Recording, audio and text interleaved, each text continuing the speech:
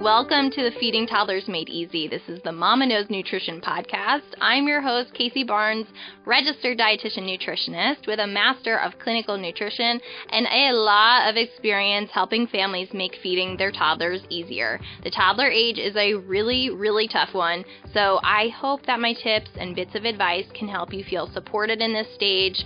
Fun fact, I actually started Mama Knows Nutrition because feeding my toddler, my first one, was like a slap in the face.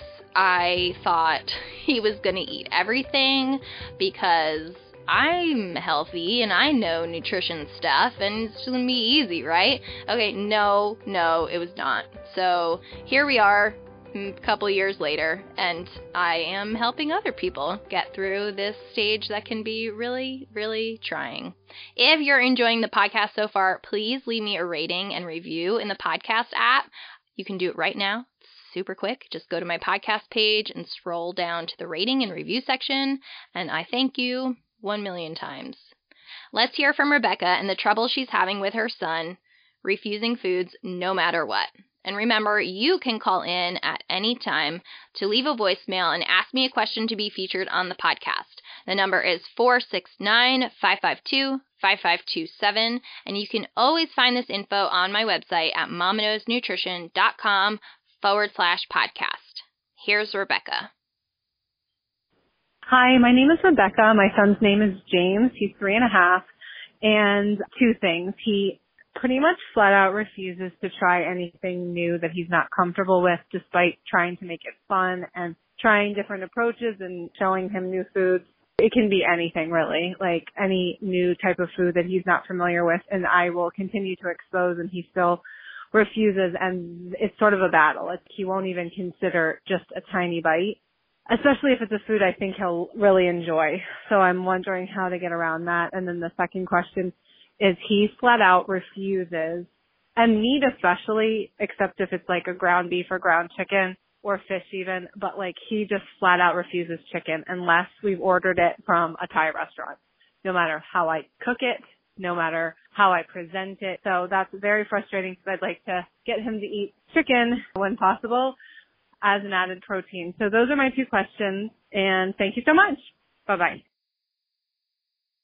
I hear this a lot, that you're trying everything. You follow me on Instagram, you're trying all the things. You follow other dietitians on Instagram, and it seems like no matter what, you're just really not getting anywhere. They're not trying anything new. So here's what I want to explain today about toddlers who are just refusing new foods. It's making them upset.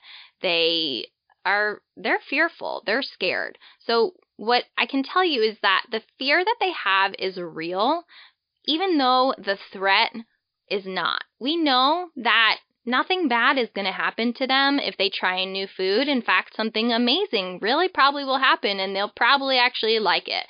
But getting over that hurdle of actually trying and being in like a relaxed state to try something new is a big deal for a lot of kids. So how do we get closer to attacking a fear? Now, I'm no psychologist, but I'm reading this book right now. It's fiction. I can't remember what it's called because it's on my Kindle, and so I never see the cover, and I don't know. But one of the characters has a mother who's afraid of leaving the house, and he talks about how this, really affects them because she can't leave the house. But you think, okay, you could say to her, just leave the house. Like, what's the problem? There's nothing bad out here. Look at me through the window. I'm outside. Hey, look, I'm fine. I love it out here. It's great. I love being outside.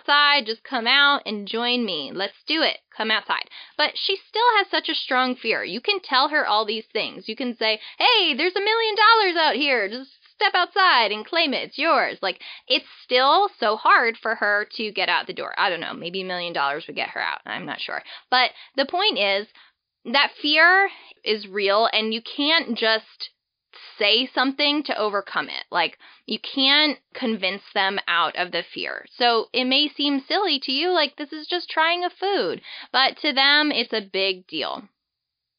And when we're looking at this woman who's afraid to leave the house, what does she have to do to make any progress? Well, she first has to just open the door. Like, that is the first step. She's not outside yet, but she opens the door. Just open the door. Don't go outside. Close the door. okay, I'm safe. You can have that experience and say, okay, I did this thing. It was a little bit outside of my comfort zone, and I did it, and I'm okay. But kids have to have a lot of those experiences of that, like, open the door, shut the door, open the door, take one step out, go right back inside.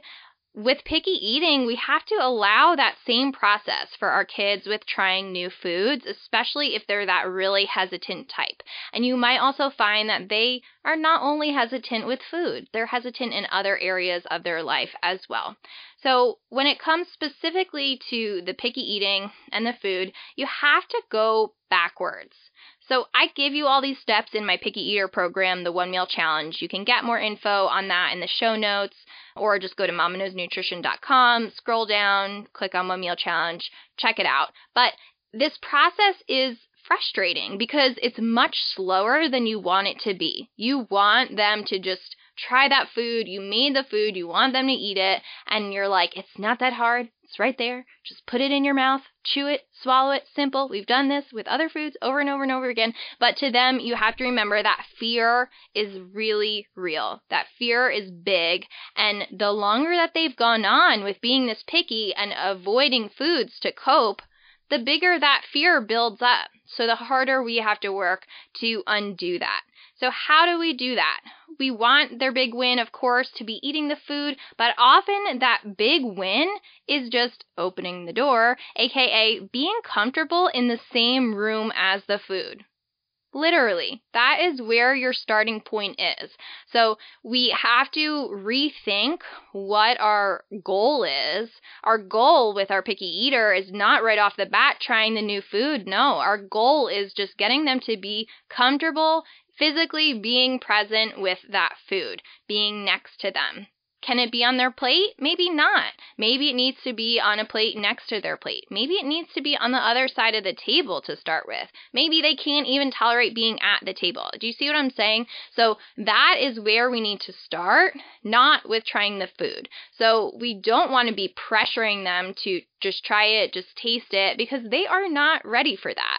They can't leap out and go running down the street if they haven't opened the door. So where we have to start is just in this low pressure environment and saying, okay, I'm going to put this out here. You can describe the food, but you're not pressuring them to try it. We're just starting with being present with the food. Then we can move on to interacting with the food in some way, but still we're not even talking about eating it. And this can totally be not at mealtime. In fact, I encourage you to not do this at mealtime. Say use a vegetable as like a stamp in paint. I give a million examples and ways to do this in the One Meal Challenge. So know that if you do that, you're going to have the exact things to do. But just thinking outside the box and thinking, how can I introduce them to this food without making them feel like they have to do this thing that feels really scary to them? How can I make this more fun? How can I get them in the kitchen with me while I'm preparing something so they can even just see the ingredients and smell them? Not even up close to their nose, they're just in the general proximity. They see me handling it. I might then describe something. I might say, outside of this cucumber feels really bumpy, but then when I peel it, it feels really smooth. That is something simple that you can totally do and is really low pressure for them, and it doesn't have to be this big deal. Like, you don't have to feel like, I'm like working on picky eating. No, you're just introducing the food in a way that's a really low pressure, really hands off for them to start with, and just getting them acquainted with it. Sometimes I also kind of give like the dating analogy where, I'm married, so I'm not dating right now. But if I were, I would not be inviting someone into my house the first time that I met them. I have to get to know them first. I have to talk to them first. You have to spend some time with them first. The same thing is true with the kids with the foods. Putting food in their mouth is actually a really intimate thing to do. So being able to start with something that they're more comfortable with and is just a lot lower of a pressure situation is the best place to start. So what can you do right now? You can get a free email series from the One Meal Challenge. It's kind of like a preview of the One Meal Challenge. You can head to the show notes for episode 3 at mamaknowsnutrition.com/podcast to sign up and get those totally free. One mom, after the very first day of getting the email, she wrote to me. She said, "The first challenge was an amazing experience for my son, my husband, and myself. I was screaming with joy inside. I'm looking forward to this new eating journey with my son. Thank you." You can start right now and get those picky eating wins too. I am rooting for you.